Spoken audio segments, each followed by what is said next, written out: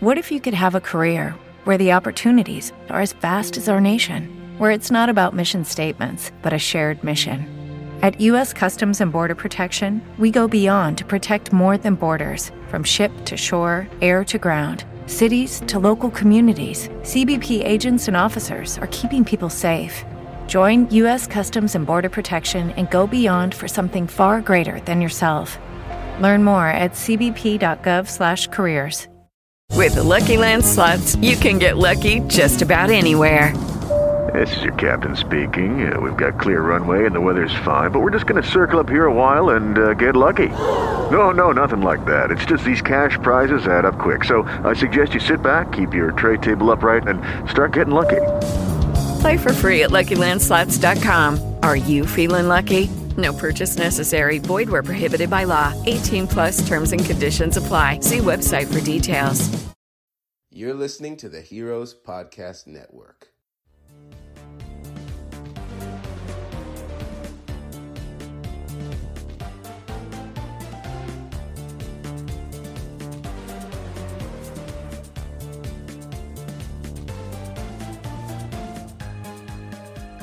Hello out there, all you friendly Force users, and welcome to another episode of Echo Station Podcast. I am your host, Chris, and I'm here with my ever-lovely co-host, Ian. Hello, it's me. Hi, and today we are back for another season of our mini episodes, I guess, like a mini-series episodes of the Manifesto. And we have a very special guest with us today, Mr. Lawrence Green. Hello, everybody. Yay, he's zooming in all the way from sunny Southern California. How is it there? Yeah, it's doing it's quite nice, actually. I mean, with the change of the time, everything kind of shut down a little bit early, but still warm out here. So we're enjoying it for as long as we can. I imagine things are a little bit cooler back where you guys are. Cold. Yeah, well, yesterday was beautiful, but it's pretty cold now. Yeah, it's pretty cold. Yeah, it's getting towards the wintry season, so yeah. It didn't snow, though. It snowed last week, so that was a thing. Yes. That happened. So yes, Lawrence is joining us from sunny California, and we're very, very happy to have him on as a guest to talk everything about the first episode of Mandalorian Season 2. But before we do that, though, we have a bit of Star Wars news. Chris, what do you have for us? If you missed it, you might want to check out another... there was a mini animation drop. I'm forgetting what the series is called. Ian, help me out. Galaxy of Adventures. Yes, Galaxy of Adventure. Mini drop of some nice Obi-Wan Kenobi mythos. If you want to, it's very cute. Cute little what.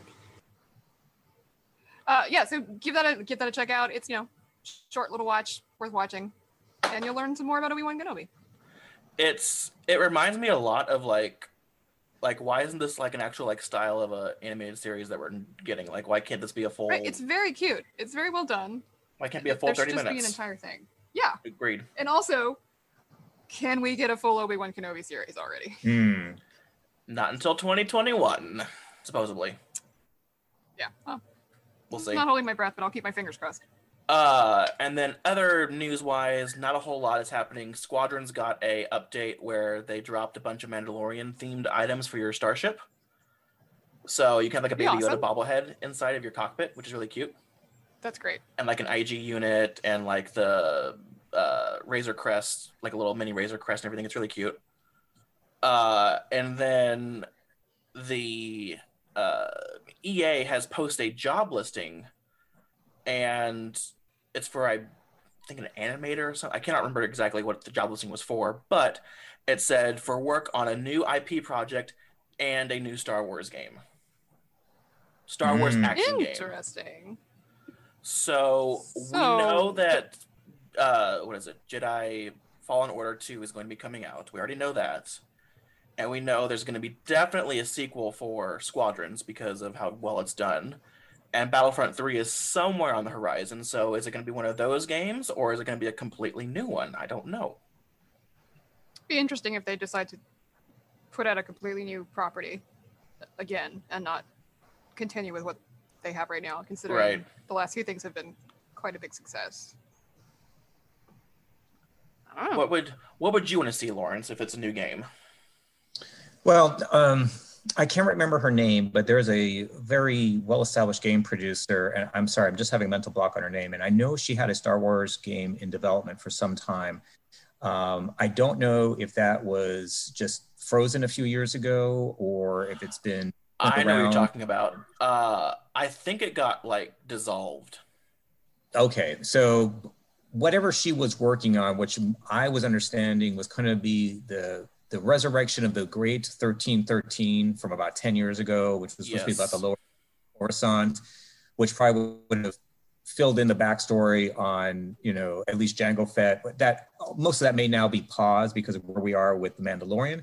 But if we had some sort of the Star Wars city life, what it was for someone living in that universe on a day-to-day who wasn't, a solo cowboy or an adventurer or a pilot, something along those lines. I think if that's where they're going to kind of fill in that space, I'd be very excited for something like that. I agree. When they released the trailer and the like small gameplay footage that we got for 1313, I was very excited for it. Oh, and yeah. It looked really cool. And then Disney was like, no, you can't have that. Right. And it was beyond state of the art. It was testing on, I think, as I recall, systems that weren't even mainstream then. So if they were to do that kind of same approach where they're going to really push the art and the horsepower of the machines, especially because we're on the cusp of next gen machines, I think they would have a winner on their hand. I agree. It reminded me very much of like, the rumors of, new game engines, new effects and everything. It reminded me very much of how they were advertising the very first Force Unleashed game. Yes. With like the physics of that game and like the wood breaking and the glass and everything was, real time basically. And that was going to be in this game, but amplified times 10 basically is what I understood. Right. And so if it's something that's sort of the spiritual successor of that, let's have it. I mean, and when I say let's have it, I know we're talking 2 to 3 years if they're hiring, but let's have it. Yes. Chris, what would you want to see? Have something similar like that. I mean, I'm always for really immersive role playing with kind of excessive world building put in. We've talked about this before. I would love, and if it happens to be with the Old Republic, it would be even better. I would love to have a Skyrim style Star Wars game. Oh, sure. Mm-hmm. That'd be very fun. Top of my wish list. I would love it to be a new IP, but also like I'm jonesing for Battlefront 3. I mean, I grew up on the Battlefront games. Actually, today they released online that it has been 15 years ago today that Battlefront 2, the original Battlefront 2, was released. Wow. Yeah. So we're recording this on the 1st of November. So 15 years ago today was Battlefront 2's release. So don't you feel old? Oh, yeah. I won't say how old I was 3 game systems ago, I think. Help. But so Battlefront 3, I would love it. I mean, if they integrate what they're doing with squadrons ship-wise with the space combat in Battlefront 3, I think it's going to make a lot of people happy. Yep. Oh, yeah. So they learned from their mistakes with the first one, so. I should hope so. Well, and the mistakes with the second one, too, so I don't know. If I see one bit of like loot box, I'm gonna flip my shit. I'm convinced they got a rocket docket right from Bob Iger's office after that went down and said, and it just had 2 words, not again, period. And or maybe 4 words, not again, next line, fix it. And that was it. And they're like scrambling, just going, no. Yeah. Exactly. I would hope they learn from their mistakes, but like I said, we don't know. Also, like I said, Jedi Knight Fallen Order 2 would be great because that was a fun game. Make it a little bit longer for me, as long as there's but people it who was will great. pay, who knows? Oh yeah, and of course, there's gonna be people who pay because it's Star Wars. Yeah, exactly. But so that does it for us news-wise. We're gonna take a very quick break, and then we're gonna have Lawrence talk about himself because you're probably wondering, who the hell is this man? Who is his voice? So stay tuned, guys. We'll be back in just a moment.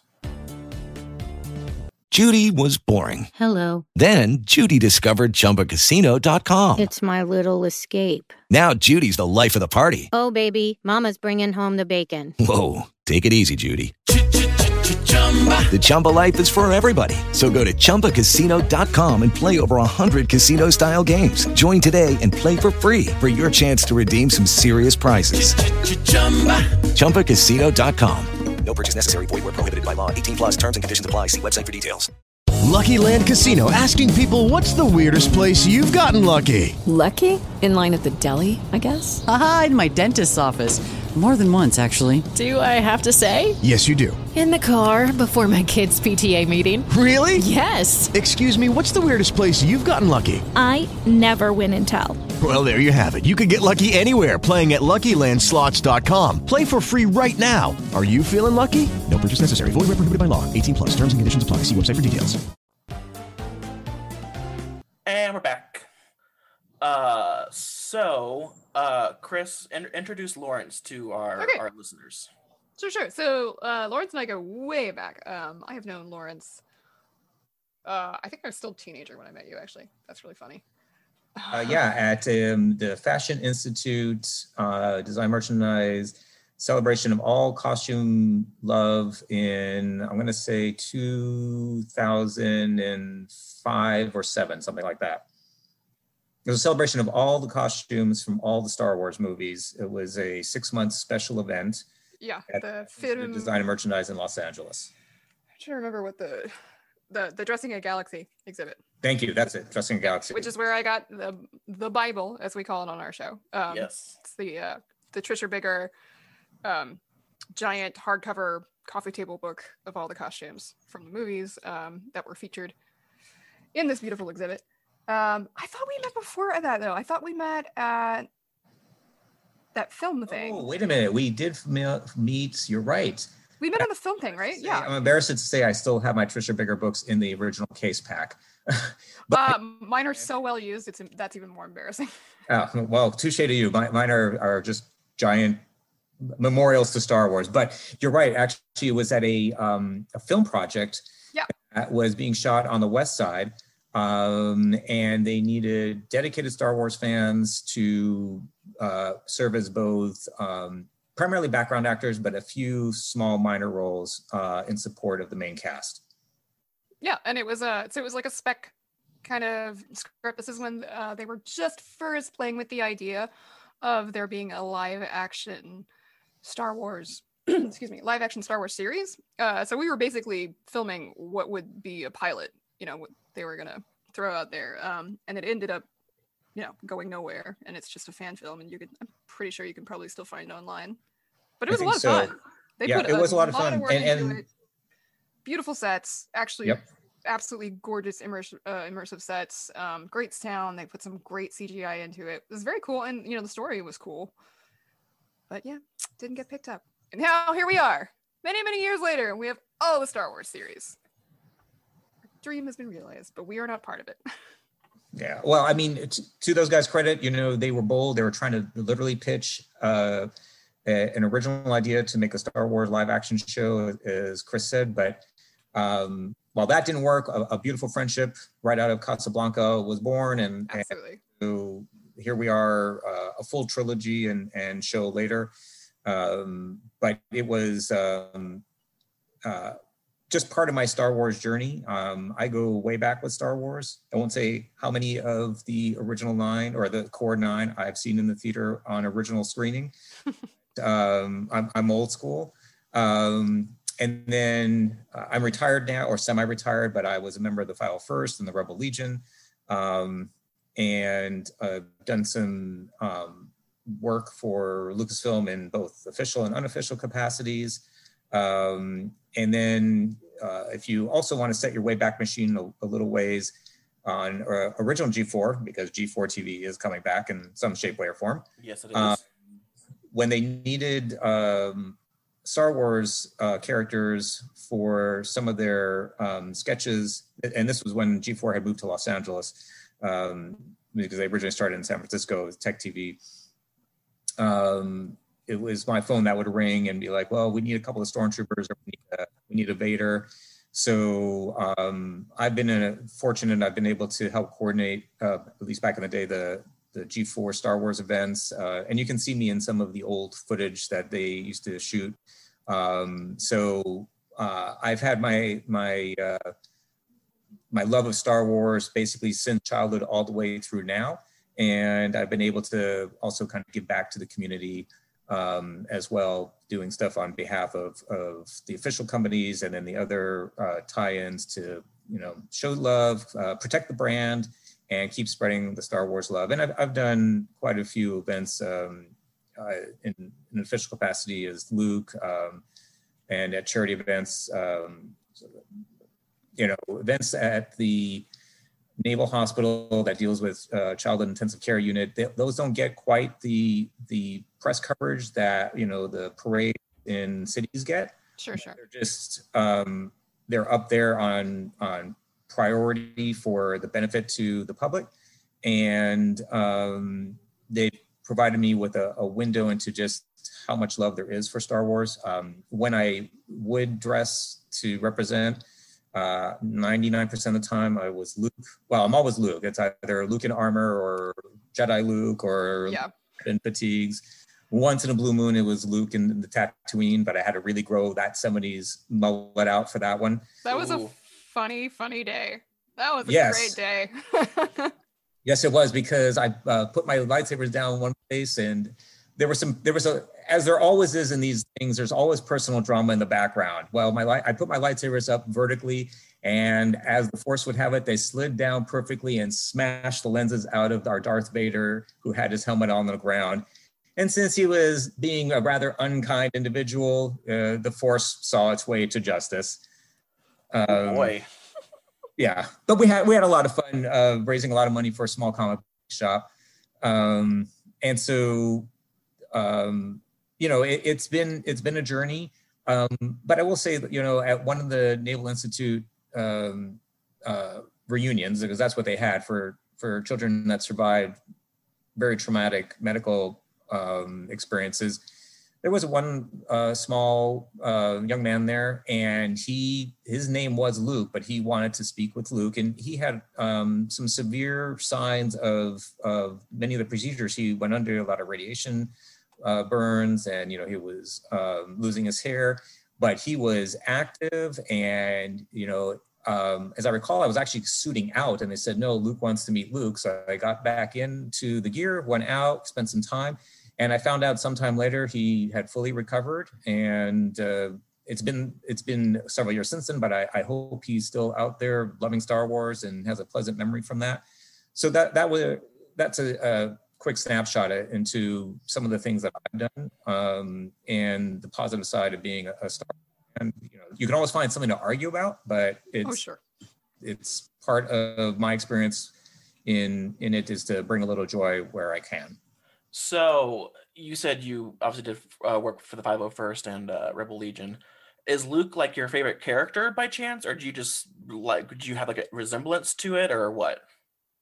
It's both. Luke, growing up, I either wanted to be Luke or not thinking things through as a kid. The Stormtrooper armor was really cool, but then I'm like, wait, Luke wears armor. So I can always be the good guy. In fact, the only time I've ever played a quote unquote bad guy, and Chris helped me with this, was when we had to do promo outfits for Star Wars Galaxies, and they needed a bunch of us to go ahead and appear in different characters. And so about 12 people were the armored Jedi, and 12 of us were kind of this Sith acolyte armored character. But I always, I was rolling my dice towards the light, so I was kind of hidden. I'll say, to Chris's credit, literally, I think about 17 minutes before I had to leave to get on to set, she finished it and it rocked. And I still Those sleeves were a bitch. Yeah, they were. I mean, no underestimation. Chris stayed up until at least 4:30 in the morning, and I had to be up at like 5:30 to start getting ready. But so all that is to say is, I'm not sure I look as much like Luke as other people think I look like Luke, which is, say, Mark Hamill.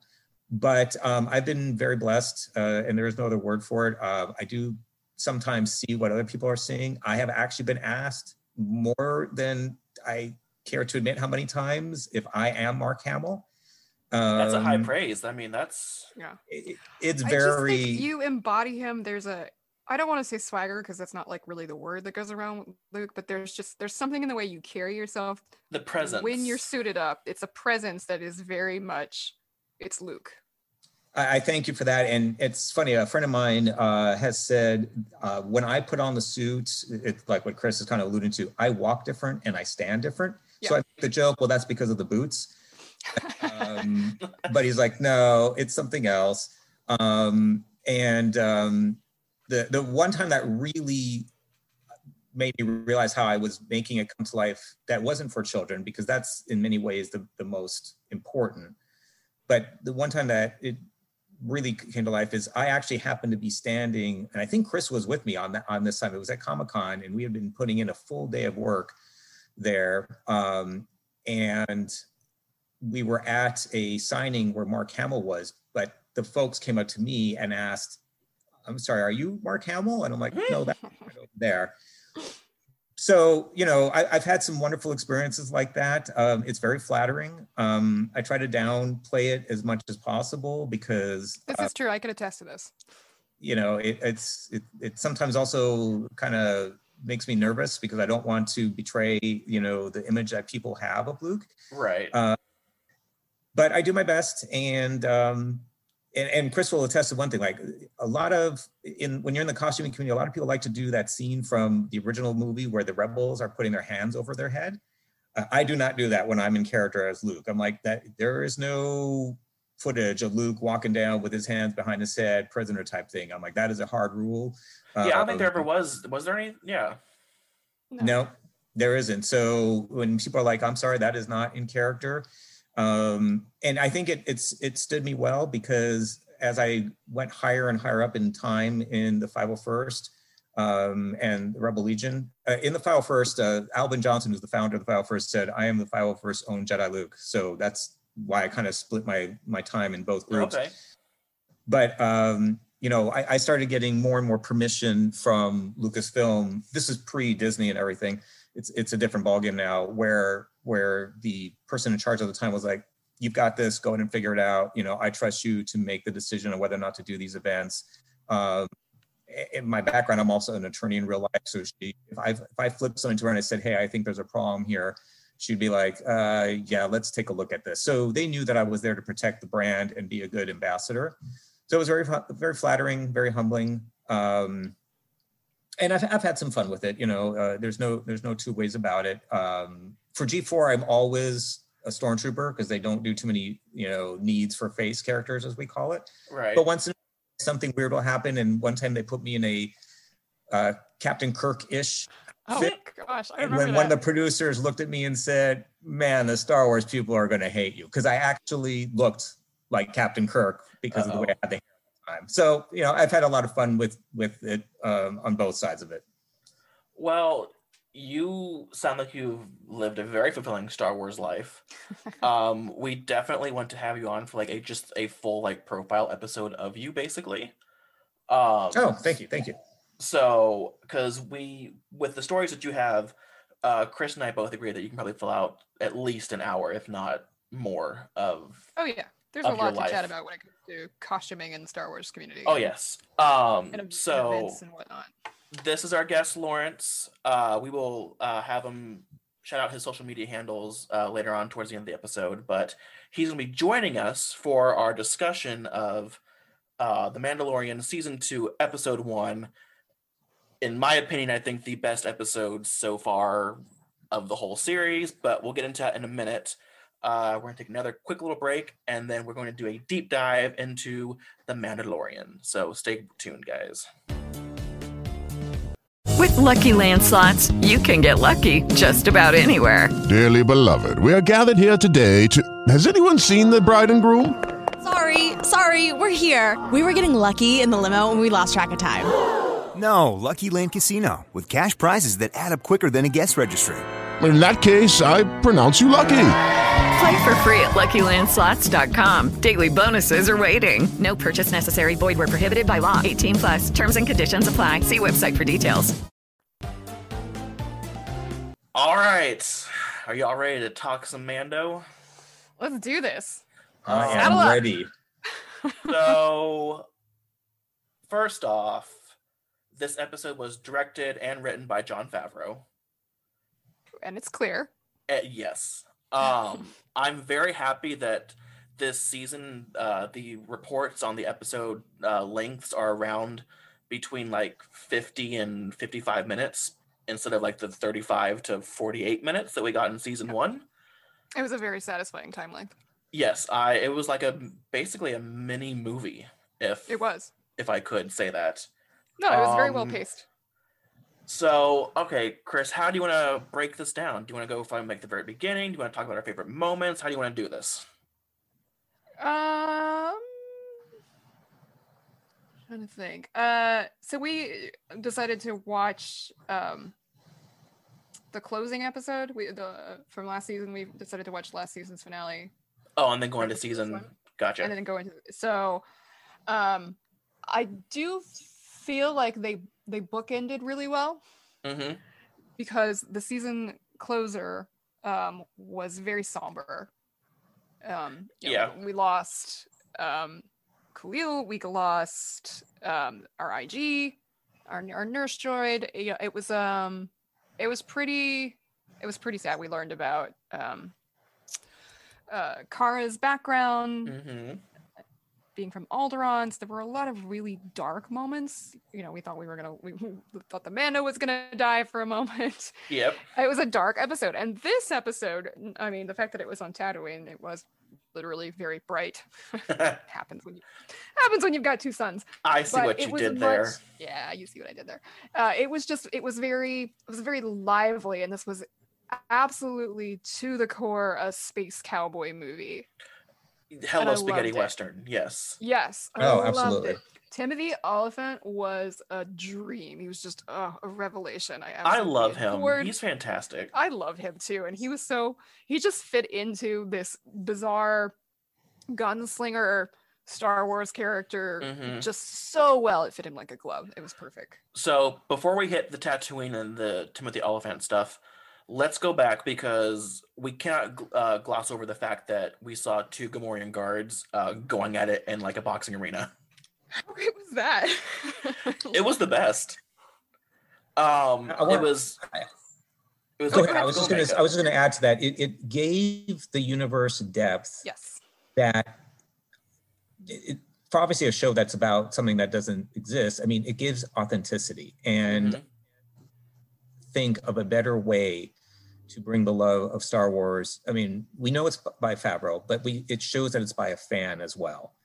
That kind of authenticity is what I think the fans crave and appreciate so much, because we haven't seen the guards since Return of the Jedi, really.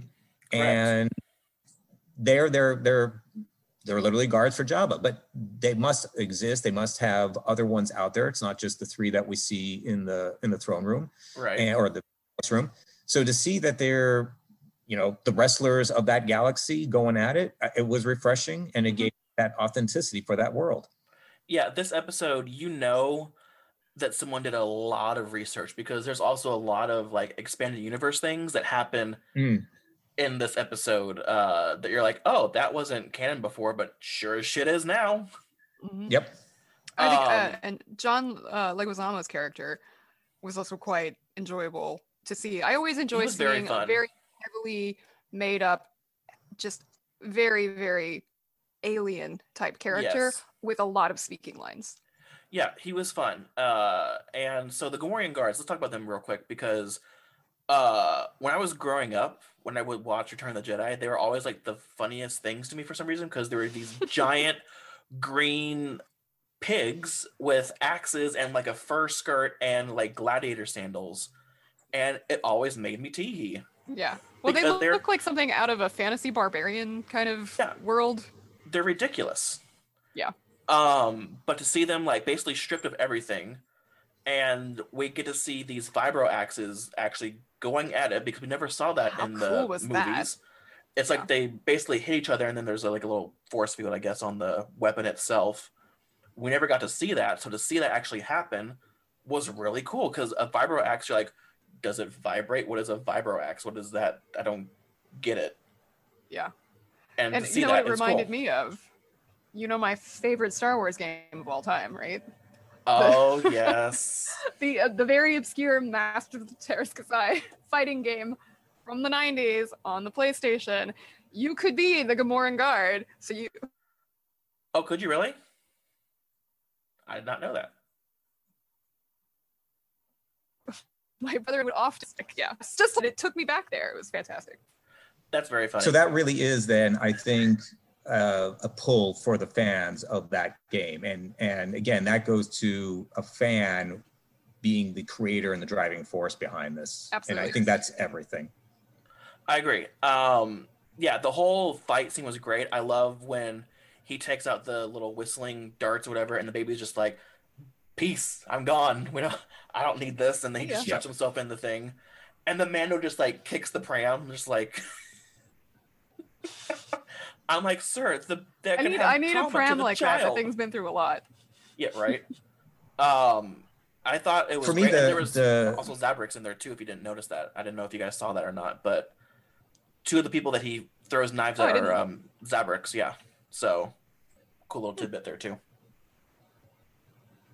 All that, and then what I'll call the reality of it, just he is such a intelligent character, Din, that when the surviving guard jumps out, he doesn't fight with it. He just steps aside and let the guard knock himself out on the bench as he hits the ground. And to me, that fits the character perfectly. It's like, I don't need to waste my effort with this guy. Yeah. Exactly. I also like that he says that I'm not going to kill you, but then he kills him basically.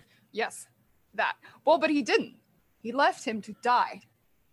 But he's like, that's very, very fine line, but I guess I'll accept it. Ask the lawyer about this. Yeah, he did say not by my own hand. Not by my own hands, exactly. And when he said that, I thought to myself, well, that's going to be interesting. Exactly. And so I'm dying to know what those things were.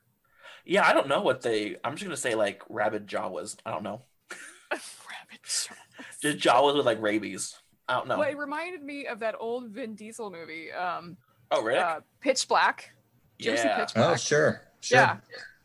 It's like that moment. I don't know. That was creepy. I don't know what those things were, but one of the movies that Vin Diesel actually acts in. Yes.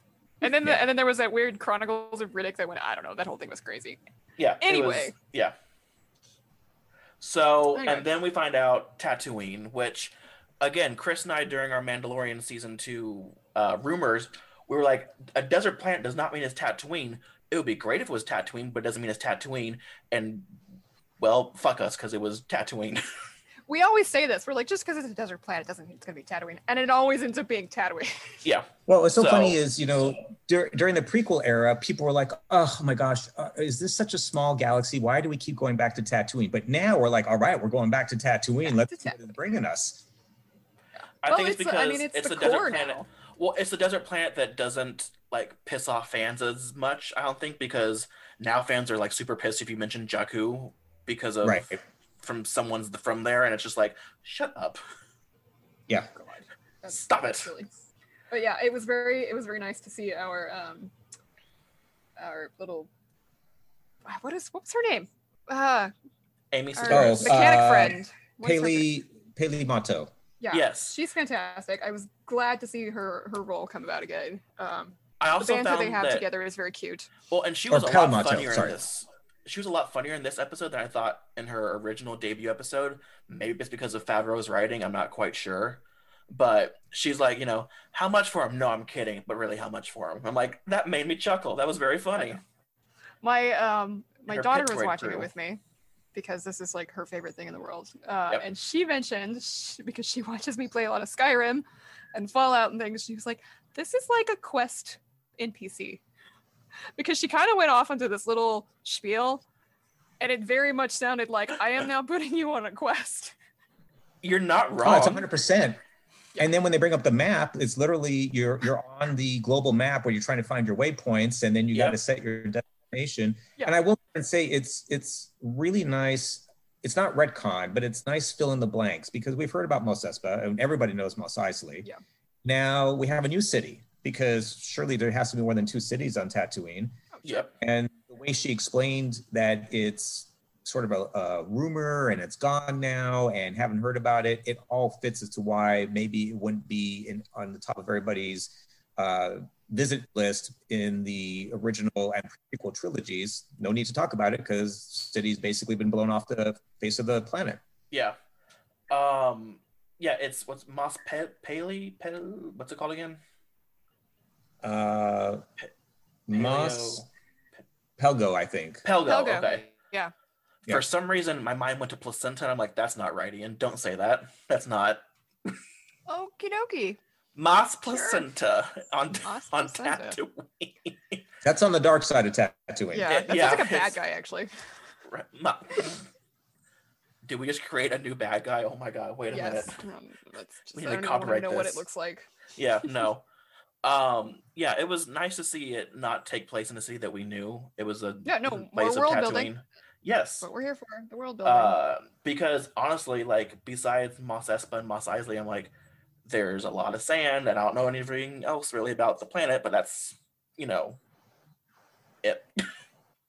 Well, and it's nice to see, kind of circling back to when we were talking about the video games that we'd like to see. It's nice to see everyday sort of people coming into the Star Wars universe and, seeing the miners and how people just go about their everyday life in this galaxy and how they make a living.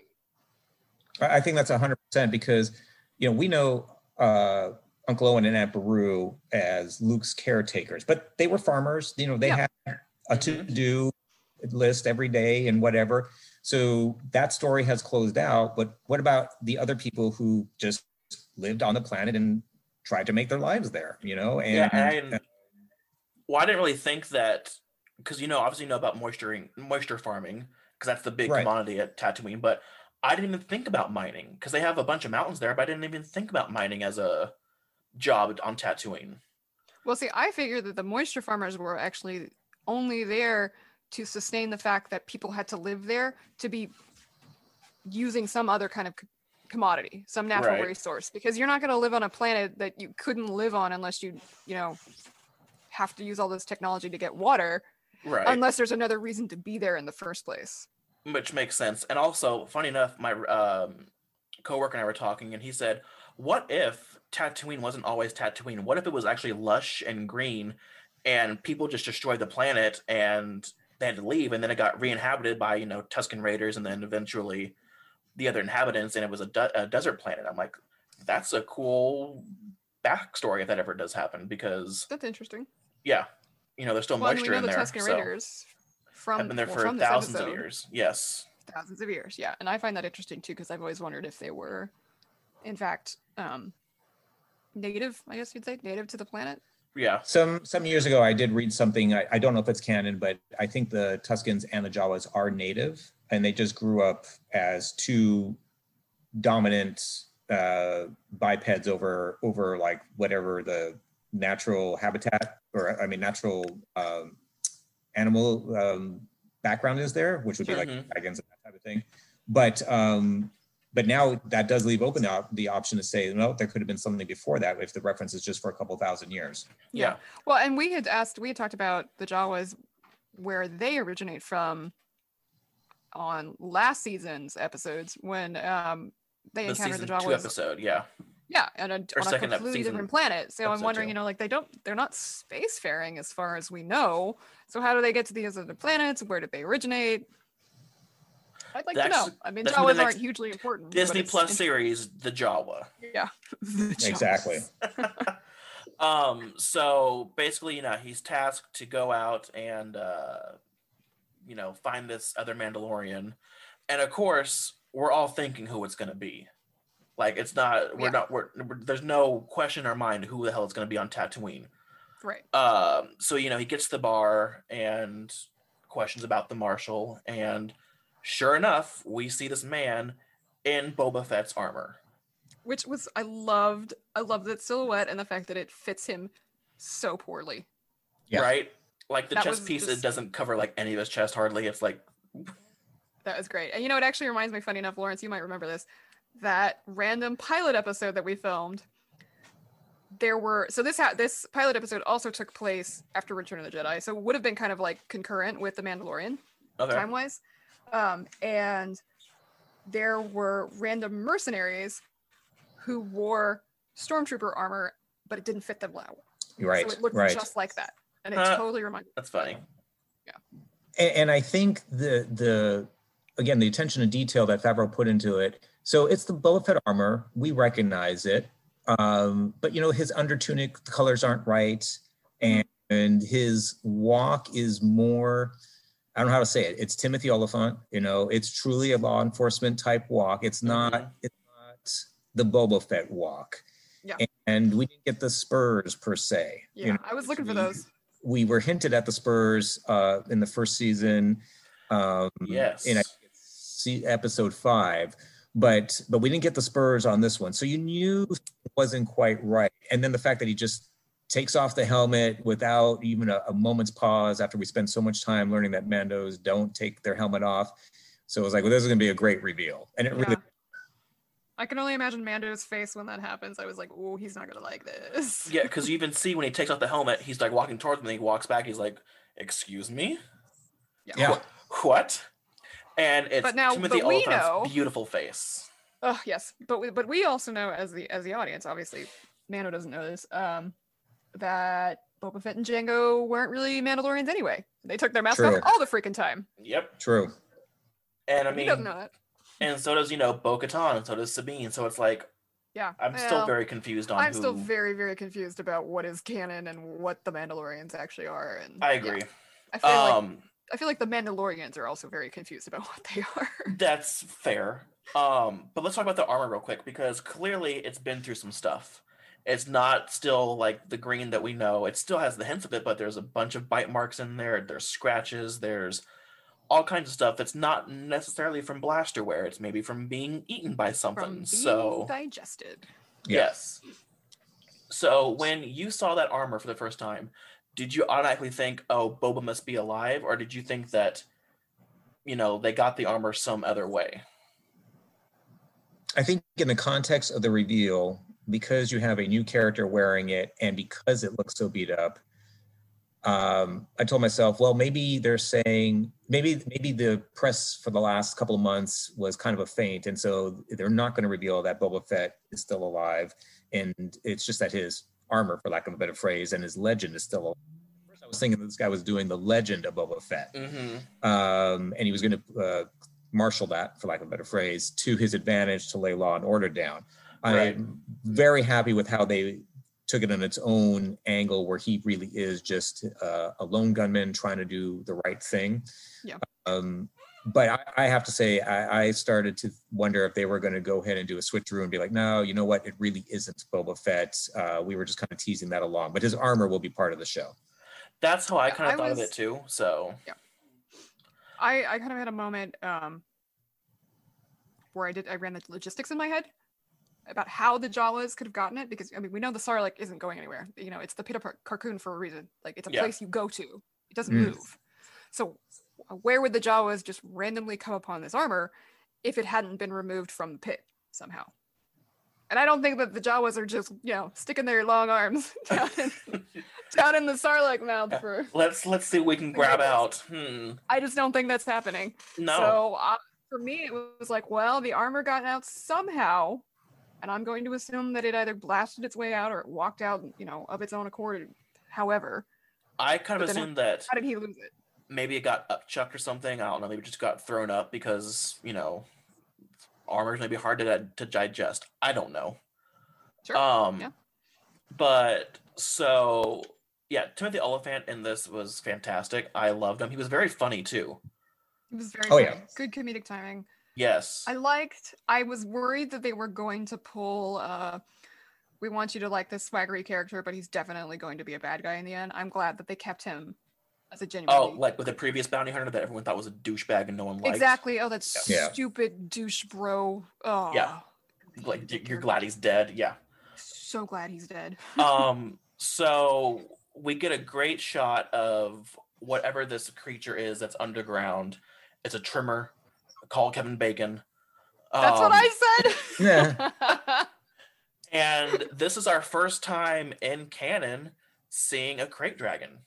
Yes, how fantastic is that? Because this Like- is a creature we have heard so much talked about. Well, we saw have the big skeleton. Yeah, Well, I guess right. we have the true, but skeletons. a live That's one it. rather. Right. But even from the skeleton, I mean, I would have never guessed the actual size of this thing. Oh yeah, no, never. And it's this huge, I guess it's more of like a slug or a worm rather than a dragon that we know with wings and legs and all that stuff. It kind of reminded me though. I mean, facially wise, of the Game of Thrones dragons. Because of the horns and stuff, I assume. Yeah, and like that one dragon that Harry Potter ends up fighting Oh, in the Triwizard Tournament. something The from the Hungarian somewhere. something or something. Yeah, Hunchback the something. very Yeah. spiky looking, evil, mean ones. Yeah. Yes. It's cool. It definitely red dragon to me. I agree. It definitely ran dragon. I will say I was getting a little nervous. We're going to go full Dune worm here, and I'm like, don't do that. Yeah, I was worried about I'm that not a too. huge Dune fan. I know, boo, but that's just me. But the way they handled it, I thought was fantastic, and I agree with Chris. There was definitely that armored dragon, Drogon type omnipresence vibe to it. Yes. So they go off and they take off after this this creature because Mando says, "Well, I know how to, track it down," basically.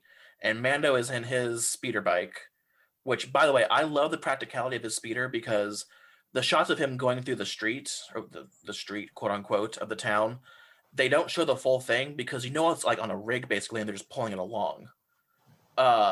So to see that happening is really cool because that's like old school 70s, effects. They did that with like Luke's land speeder and stuff like that too. Yeah, absolutely. But coming up behind him is Timothy Oliphant and a fucking pod racer engine. That was awesome. Basically saying, "Hey, mine's bigger." I love that whole "I see your Schwartz is as big as mine, but actually mine's bigger" kind of moment. Yes, it was very funny, and everyone's freaking out because, oh my god, it's Anakin's pod. Look closer because it's very similar to Anakin's pod, but the markings aren't there, the blue isn't there, and there's a red thing on the pod that Anakin did not have. Yeah, I wasn't sure because you said that, and I thought maybe it was too, but I wasn't 100% sure. Like It's So- very close. It's very close, but it has been, 4 decades in Star Wars time. Also true. Since Anakin won the Bunta. So it is possible, it could be his pod Yeah. repurposed. Exactly. I definitely think it's a visual Easter egg that they can For sure. depending on how they want to go in and do it. Because I could see that core nacelle, from one side of it was preserved or sold off, once he left the planet, that was it. And Repainted, whatever. Yeah. yeah, and then it was Yeah. repurposed and, because it was a hot rod. It Well, and did it's- make the it's same a- noise, so that's makes Yeah. me think maybe it is, but I don't know. It's an outer rim desert planet. You know that they're reusing things. They don't have a ton of stuff. Exactly. Absolutely. So it makes sense, and it really is a great callback for the prequel fans. Yes, and it still is very funny how Mando's just zooming along, and then just like long oblong object is just coming up behind him. But it totally fits that character well. Oh, it does. And he because attached Cobb is a fucking sidecar badass. to it. Yes. It's the funniest that was thing. A circus. Like, let me attach my sidecar to a pod racer engine and let me just zoom on down. And he's letting him know that he's only keeping it at quarter speed. So, Yeah. He's taking it easy on him. Exactly. I thought that was one of the greatest things of the episode because that's very funny. And by the way, can we just talk about the fact that most, if not all of this, is shot on that soundstage? Yes. That's pretty crazy. Because It's down here in LA near Manhattan Beach, and it is phenomenal what they're able to do in that combined area. it looks like they went to Tunisia and shot there. Like it's Okay, so that's what I Absolutely. was wondering. We were discussing this while watching the episode. If they had gone back, because that would be my thought. Like, obviously, you can't go to Tatooine and not go to Tunisia. But I guess you No, can. it was all basically shot on a soundstage, maybe except for I think maybe the arena stuff in the very beginning. Maybe that was an actual practical set they built, but everything else and like the bar obviously is a practical set for the most part and everything. But everything else is all soundstage work. with various like rocks and stuff painted in, and then sand, I assume, on the floor for texture and stuff like that. Yeah. Sure. That's incredible. Wow, I didn't know that. Yeah, I'm just like, what, like I said, it has that cinematic quality, and that's because of what's happening with at Lucasfilm and with that soundstage and everything. So they get to where they're going, and turns out that the Mando is enlisting the help of the Tusken Raiders. Yay! We can see more Tusken. We can see more of their culture too. More of their. I love that we've humanized them. Yeah. After we get to see Anakin slaughter them. Yeah, really? Seriously, this just builds the case against Anakin. Yeah, it doesn't help him at all. So I had a laugh because for years, a lot of members of the 501st, so the Tuskens are an outfit that is on the 501st side, because they've been wrongly made out to be just pure villains. Yeah. Right. And so, you know, a lot of the fans or members have Tusken outfits, and I'm like, they've finally been redeemed, because I couldn't understand the allure to they're very complicated, very advanced outfits, and incredibly claustrophobic and hot. And I just couldn't understand the allure to have 20, 30. Well, now they've been vindicated. So I'm like, okay, I get it. Absolutely. But these are now fully realized people. You know, there's a population, there's communication, there's structure, there's integrity. And to the producer's credit, I try not to go ahead and read too much backstory, so I can come into it fresh. But one of the actors who plays a Tusken is actually hearing impaired, and he was the one who developed their language, because one of the hearing actors was saying, you know, to do this right, we should go ahead and get a hearing impaired actor to give depth to how we're communicating. So credit to the production team on that. Absolutely fantastic that they did that. Not only that, but also, you know, Chris and I always say this, that representation matters. Absolutely. And this is a huge monumental thing to be represented, not only for the deaf community, but to be represented in Star Wars. Absolutely. Like, that's huge. I mean, to be represented, like I said, in general is great, but in something that's watched by millions of people and loved by millions of people, that's super just great. And I love that, you know, the Mandalorian is saying, you know, they were here thousands of years before. They've studied these creatures. They, you know their eating habits, or they know their sleeping habit, whatever it may be. And, you know, just let's trust them and let's see what they have to say. And I thought it was fantastic stealth commentary about, you know, giving credit to indigenous peoples who really know the land. And it's not always about the technology. It's about communicating and taking the best approach, and maybe an expert who's local to the area might just be able to share something that, you know, an outsider may not know.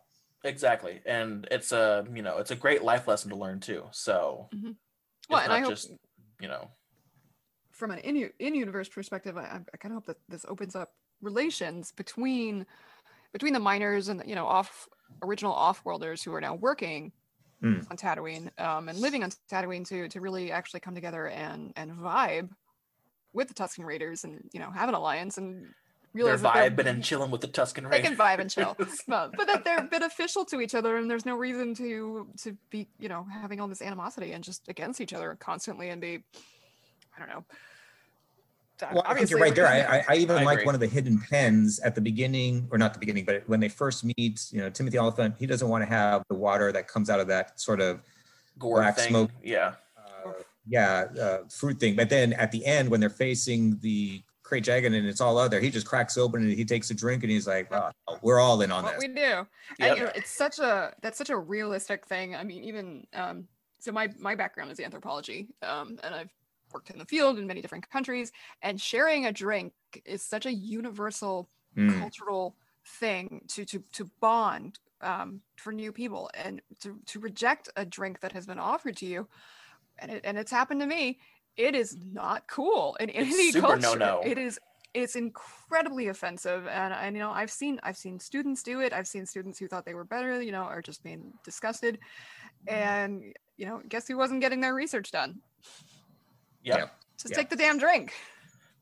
I really did like that scene where the Tusken got and rightfully so, he got pissed off. He's like, "Look, we're trying to broker peace here.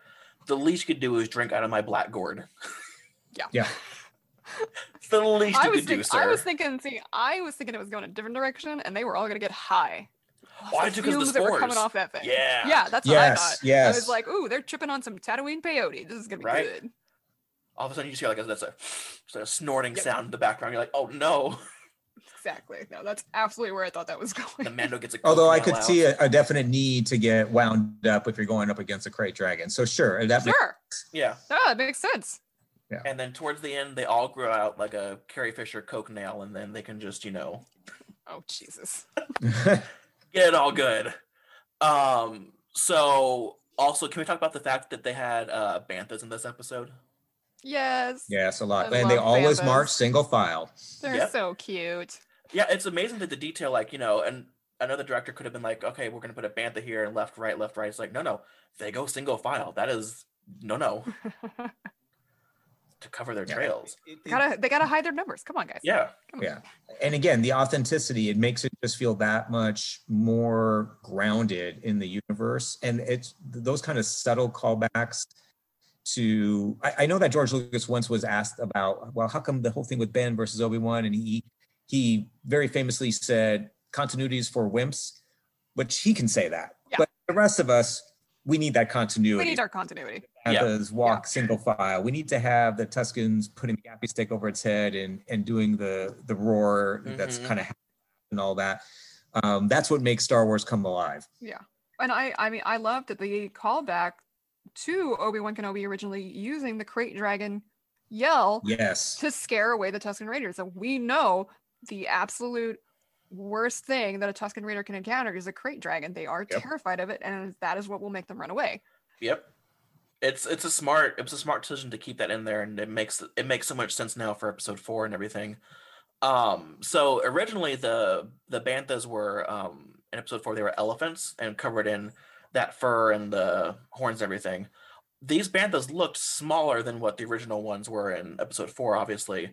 So I'm gonna guess that it was maybe a horse of some kind. They don't look that small. They weren't as big as the other banthas like in episode 4 because the banthas in there were elephant size. I don't know, maybe they're practical, just complete builds. Oh. I don't know. Yeah, I was thinking Maybe. probably just a artificial thing, and then they was just kind of CG'd in like the way Daenerys would be on the dragon. She's Yeah. on a saddle. Yeah. Well, if that was I mean, pure the- CGI, Drawn that was around her. fantastic CGI.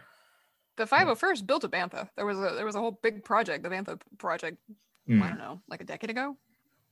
I can't remember. I mean, it can be done. Yeah. But, Right. And I suppose they could have brought in one elephant and just modified it. But Yeah. to me, I'll agree with Chris. They looked larger than a horse, but now I see where you're coming from. Maybe smaller than an elephant. So I'm going to say that they might have just been something done on set with various contraptions. Well, and that again, was all they were CGI, on a like I said, that's soundstage. fantastic. Yeah. Now that I know that they're on a soundstage, they weren't out in the, In the actual wild. So it would probably be harder to have a bunch of elephants on a soundstage I agree. in costume. But so, yeah, they get to like this open mouth where they said there was a Sarlacc there, and the crate. We know the Sarlacc eats everything, but we don't know what eats the Sarlacc until today. That reminded me of and- the Phantom Menace bit from Naboo. The big fish. There's always a bigger fish. Yes. Yeah, There's always a bigger fish. But see, this was another great callback because until this episode, I thought, okay, there's only one Sarlacc. It's at the Pit of Carcoon. Yeah, me too. Sarlacc is just another wild animal out there, part of the fauna, I guess. And then they die off too. And then crate dragons are kind of like, crabs looking for a new home, and they just take over the pit or something like that. Yeah. And you can have Basically. So maybe the Sarlaccs are more a rare species. Maybe they live a really long time. So maybe, that's why this particular one is infamous for where it is. Maybe they have large territory swaths, so there's only a handful of them. Well, yeah, because it says the digestion is over thousands of years, so yeah, they gotta live for. So they are around a for a while. long time. Yeah. So there's probably only like a dozen of them on the planet. Who knows? Right. But then we get to see in full the crate dragon, and when it comes out of that cave, like the way the sand's coming off of it, the way that it picks up the Tusken Raider. I'm like, this is all like, see, this is beautiful. I loved it. It was fantastic. It was very cool looking. It was very cool looking. I was very surprised. I honestly did not expect it to be that big. Just the sheer enormity of it was daunting. It did feel like there was actual danger. It was very enjoyable. The dragon had weight, for lack of a better phrase, and agree with what you said, at the very beginning, that the whole episode felt like a movie, and that was absolutely, tier 1 movie level LFL effects. Oh, for sure. ILM. I mean, they made that seem as realistic as anything could that you would watch on a big screen, debut cinema type experience. Yeah. It wasn't. It wasn't like there were a few episodes of last season where I kind of felt like, all right, we're going on a side quest. This felt like a whole thing on its own, not just a random side quest because we need to fill in an episode and make it interesting. No, this felt very thought out, very methodical. It did, because even the disruptor bolts, or rather the disintegration bolts, the famous disintegration rifle, had no effect on it because it's such a huge animal. Exactly. It makes sense. They had to use strategy. They couldn't just brute force it. Yes. And I like also where he goes back to the town saying, hey, we found a solution. We can do this. We can, defeat this, but, that we're going to have help with the Tuskens. And the whole town just goes ape shit. They're like, no, we don't want their help. They're, savages and everything. And he says, was very much the Western xenophobic Texan town in the Wild West kind of thing. And he says a line that kind of stayed with me was that, they said that if you help them kill this creature and they get the basically goods from this creature, that they will broker peace with your town and they will not raise a blaster to you until you do it first. Yes. That's very the good line. One until you do it first. That was really stuck with me because I'm like, yeah, because they're all like idiots, and of course they're gonna fire on them first after this thing. It wouldn't be the Tusken Raiders. Yeah. No. And I think they did the hidden pen there in the foreshadowing, because when the one explosive was dropped, the one guy completely has a disproportionate reaction. Yeah. And then Timothy Oliphant, who not more than 20 minutes earlier was skeptical, is like, okay, just relax. It was an accident. We're all in this together. Sometimes you got to go ahead and see what the greater good is. Exactly. And I agree with you. It had perfect shades of some Kurosawa and some classic Ford Westerns where, the two sides have to come together because there is a greater threat here. Yes.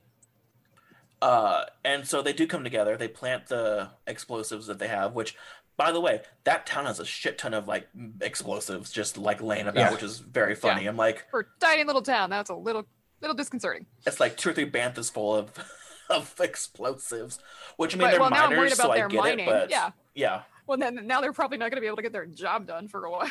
Well, look, so they have a whole plan. I love the Tusken Raiders. They're like they're not crossbows, but I don't know what they're called technically. Long rifles? Yes. No, the ones that like shoot the arrows. The Dragon Slayer bolts. Yes. I don't know if they're technically called crossbows or not. They were like giant crossbows. Is it a ballista? Ballistas, yes. Yes. That's it. I love seeing that. That was fantastic to see not only Tuskens that have, rifles in their gaffy sticks, but they have these projectile weapons that can, harpoon something. Yeah. It was fantastic, although because the Game of Thrones is still in my head, I was like, well, we know how this is going to go. Exactly. I know. Yeah. It's like, really? Are we going to shoot down Drogon again? Exactly. So it turns out that their plan doesn't really go off without a hitch. It doesn't really work for the first part. Naturally, of course. And so Mando and what's Timothy Oliphant's character's name again? Cobb Vanth, I think. Yes. Yeah. So Mando and Cobb, they, fly up to go and shoot the creature. And I don't know why it gave me chills, but as soon as I heard Boba's jetpack, like the sound, that classic sound. Wasn't that cool? Yeah, I was like, Yeah. Yeah, it was great. And also, I love the Easter egg that Mando says, protect the kid. And he goes, what do you mean? And he hits the same side that Han hits. Yes. And launches him up. That's true. I missed that. I Clearly, missed that connection. Dang. Boba's jetpack was faulty to begin with, but damn. He needs to get, what happens when you're not a real Mandalorian? Needs to get that shit looked at. Well, you don't have an armor to go back to. Now we know. That's also true. Now we know what happens. But yeah, that was a great callback to Return of the Jedi, because I'm like, is he hit? And like when I rewatched that scene from Jedi, I'm like, and that's the same spot that he hit too. Yeah, it was fantastic.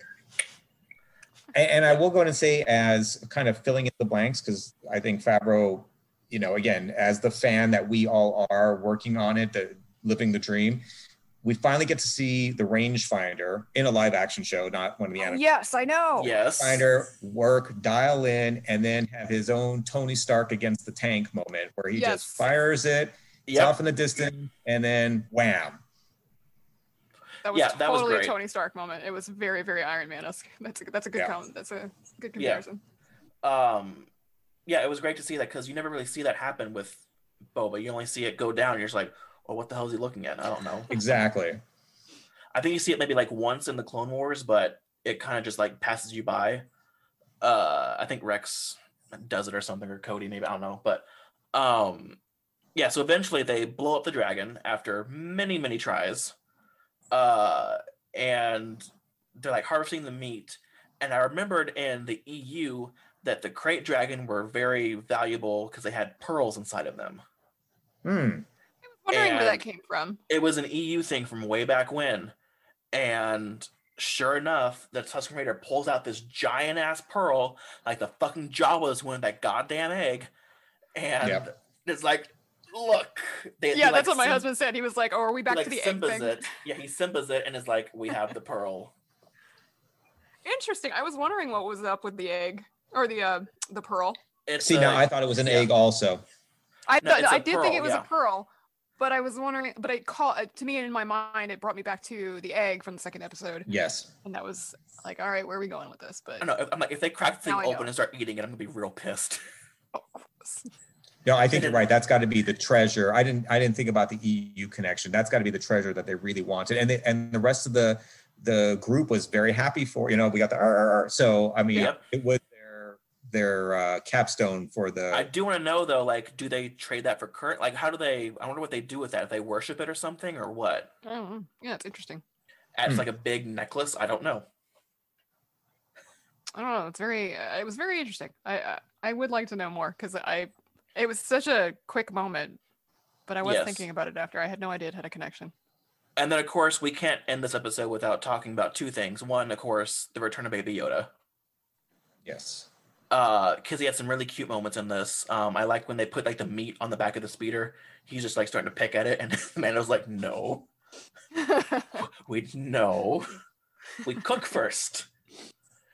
And he had some really cute. He was like in a saddle and everything, and I did like yell at the screen at one point, because I think both of them left the baby just like by himself at one point. I know. He's very cavalier with this thing. Yeah, he just like really, leaves as a parent, it makes me very nervous. And the baby's just like sitting in the satchel. I'm just like, wait, who is watching baby? I also have one of those bags, and I'm pretty stoked that now I know I can make one and carry my little doll around. There you go. And so I come at it a little bit different. I enjoyed the fact. This is going to sound weird. I enjoyed the fact that for the premiere of this season, Baby Yoda wasn't the fixture that the whole episode revolved around. I thought that it was not the focal point. I agree. Yeah, exactly. It gave it some depth, because if we're always doing a Baby Yoda episode, and I do love Baby Yoda, then I'm wondering if we, do too much Baby Yoda. But by doing it this way, I just felt like, you hit the tone just perfectly. And yet, when the big battle was going on, part of me was going, all right, they keep coming back to Baby Yoda. Are we going to have a little Force, impact on the battle? Do the hand thing. Do the hand thing. Yeah, do the hand thing. Exactly. But we didn't go there. And so I was like, no, you hit it just right. Because we'll get a lot of Baby Yoda for the remaining episodes. But this was to say this is the journey, this is the path. Yeah, well, it was nice that it's about him ultimately, because they wouldn't be there if they weren't searching for his people, but it wasn't about him. Exactly. Yeah. And so Timothy Oliphant gives him back the armor and says, just make sure you tell your people that I did not fuck this up. This already came to me like this. I was kind of surprised that he ended up making him give it back still, because I almost felt like now that he's seen that he's a good person, that he's literally there to protect these people, to help them, that he would leave the armor with him so that he could better protect these people. I assume that he's gonna maybe modify it himself, or he'll take it to maybe the armor when we see her again and be like, hey, what's this? Oh, see, that'd be interesting, because maybe she has the 411 insight. Yeah, Django and Boba. So well, I think now that Boba knows his armor is back in the wild, because obviously Boba's alive and has been, he knows he's had the armor all this time. So that's how I'm reading it. So he's been passively allowing it to serve a purpose. I think Boba is, for lack of a better phrase, reformed, but he's still Boba. So I'm curious to see where this goes. I think eventually we will get the payoff, which we've all wanted for years, where maybe not for a couple episodes, maybe not until next season, but somehow I have a feeling that Boba Fett will live and fly again in totality. He'll put the armor back on. So let's talk about that for a second. So the episode ends, of course, with a mysterious bald figure looking at the Mando, going away, and turns around, and sure enough, it is Tamara Morrison, minus the eyebrows. Minus the eyebrows. He turned to a acid, drag, he turned acid to a drag in a queen, stomach will and he do shaved that. He shaved the eyebrows. I yelled at my screen. Oh, I did too. I yelled holy shit, and I had to apologize because there were children present. I did that as well, but I did not apologize because there were no children around me. So when this happened, I was like, oh my fucking God. Like, this is... So, since Return of the Jedi, he has technically been dead this whole time, because when Disney bought it, when Disney, purchased it, they retconned all the EU. In the EU, he came back in the comics and whatnot. But with Disney purchasing Star Wars... Boba Fett was still dead for this whole time. No matter how many of the fans, crying and whining about it, he was still dead. This past Friday solidifies that Boba Fett is alive, and that is now canon. And a bunch of fanboys, when they saw that, they just got just the biggest hard-on for Boba Fett and just was going nuts. Well, and I think it was a fantastic... Which I still don't get, but whatever. Well, and I think it's a reveal that, and who's to say that Cobb's backstory on how he got the armor is true? We might be having a touch of the Joker here, spinning a different story depending on who his audience is. That's a good point. But and like I said, I just have this feeling that Boba Fett knows where the armor has been, because if he's the marshal of the town, that word kind of gets out, and it didn't seem that Boba Fett was too far away from the town. Yeah. But I think also Boba Fett, they're trying to show that it's not the person we've grown up with, for lack of a better phrase, because it's true, he's not a full Mando. He is, however, the only natural / perfect clone of his father. He has a different perspective. But he's carrying a gaffy stick and a long rifle. Unless I missed it, he does not have his EE3, and the Marshal doesn't have it. So he's not the same guy. I didn't see it. He also was wearing a poncho, so it could be under there. I'm not quite sure. True.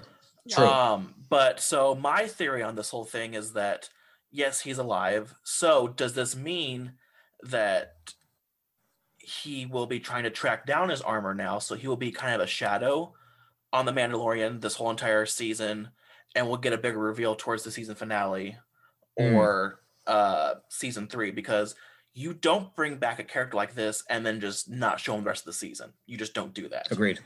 So he has to be somewhere else in the season.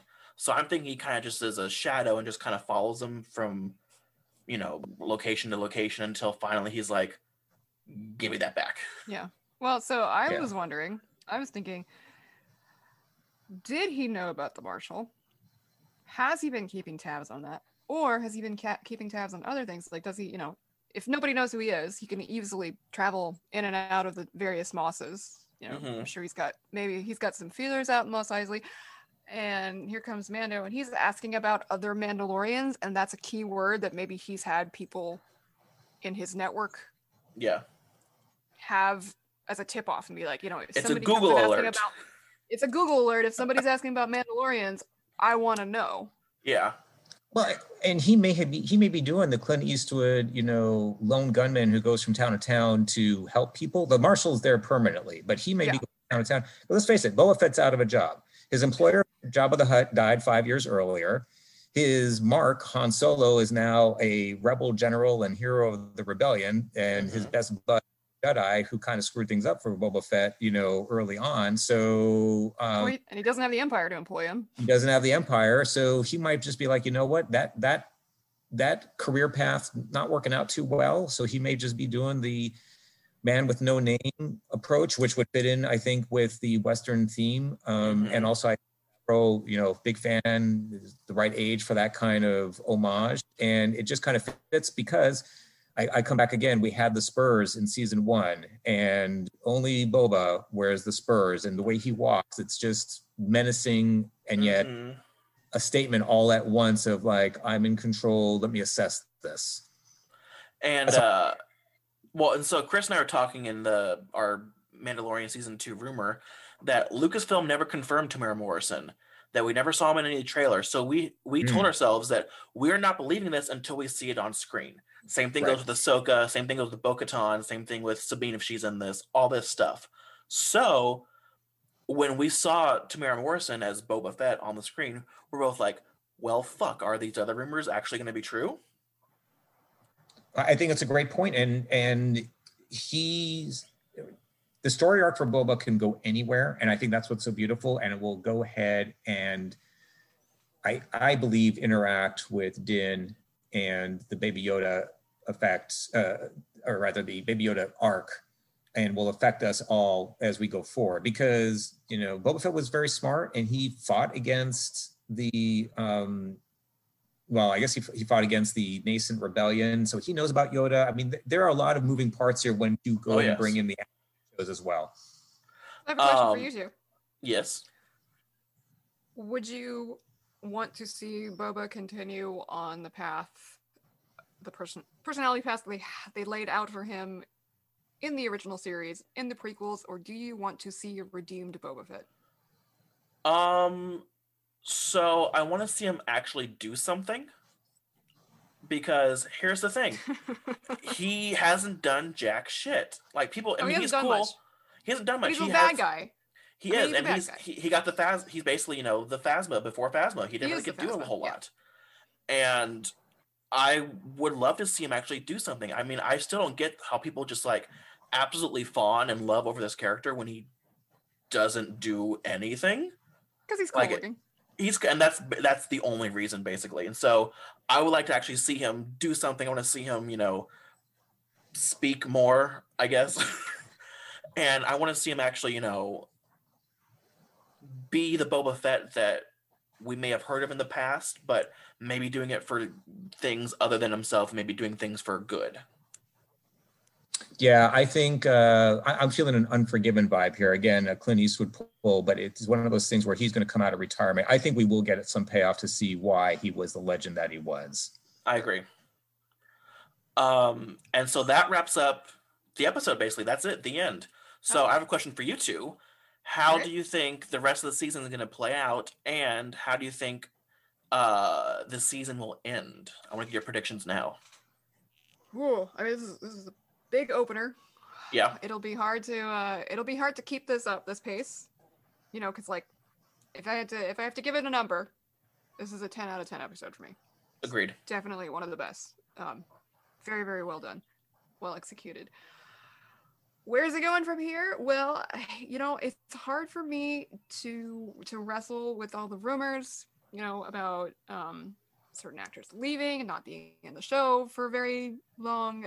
So I really don't know. I would love to see Ahsoka, just because I'm an Ahsoka fangirl. But again, you know, we have issues with the actors who may have been tapped to play Ahsoka. So there's conflicting thoughts there. I don't know. I honestly don't know where I feel this is going. Lawrence, what about you? I'm going to agree 10 out of 10. It lacked for nothing. Even the music cues and sound effects, as you alluded to earlier, I can't appreciate it enough. I do think we'll see Ahsoka. I even am beginning to wonder if General Hera will make a cameo, if nothing else. Ooh, that'd be cool. I'm just getting some vibe off of that because she's in Squadrons. But I will say, I think, I'm not sure if we're looking at a buddy cop type thing, but I think we'll have a lot of Boba Fett. I don't think you bring something so shocking to the audience and then you don't pay off on it. Mm-hmm. So I don't expect it to, like I said, to be a buddy cop film for 5 of the episodes, but I think we're going to have a lot more interaction. And that's where I think Ahsoka comes in, because she's had to deal with Boba Fett essentially on the other side of it, competing arcs back in the day in the animated shows and all that. So I think there will become an inflection point where like all the different threads are going to come together. How it will ultimately end in, say, episodes 8, 9, 10, no way of knowing, but I think we are looking at some sort of big payoff here. I agree. So I think it's going to, again, episode 10 out of 10 for me. I think it's going to end with Moff Gideon, kind of how they ended with season 1, because we still haven't seen many of the trailers or anything like that, but I think he's going to be towards the end because of his story and with the Darksaber and everything. I think also we will see Ahsoka at the very end, because if this was Tatooine, I'm going to place a bet now then that ice planet that we saw is going to be Ilum. And I'm going to say that he takes Baby Yoda there, and the last shot that we see is a hooded Ahsoka, and she walks out of the cave, or we see her in some respect, and she says, a line or two or whatever. But I think that's how the season's going to end. I mean, I guess if for whatever reason he can't get him to whatever the Yoda species is, if he can't get him to those people, the next best step would be getting him to the Jedi. Yeah, absolutely. And which that's sort of the path. Yeah. And Luke is a known Jedi, and there's a few others, but really it's Luke and Ahsoka. So at this time, at least. And I guess Leia, but later. And I do want to add one thing. In the same way that I thought it was well done not to have it all about Baby Yoda, I'm glad that we didn't open up. I'm sorry, just to jump back 1 second on more about the Darksaber. I thought it was awesome. Let's the world keeps moving on. We don't know what else is happening there. We'll get that, in the coming season or coming episode. So that was very well done. So that about wraps us up here, guys. It was a lot to talk about, but we're so happy that we did.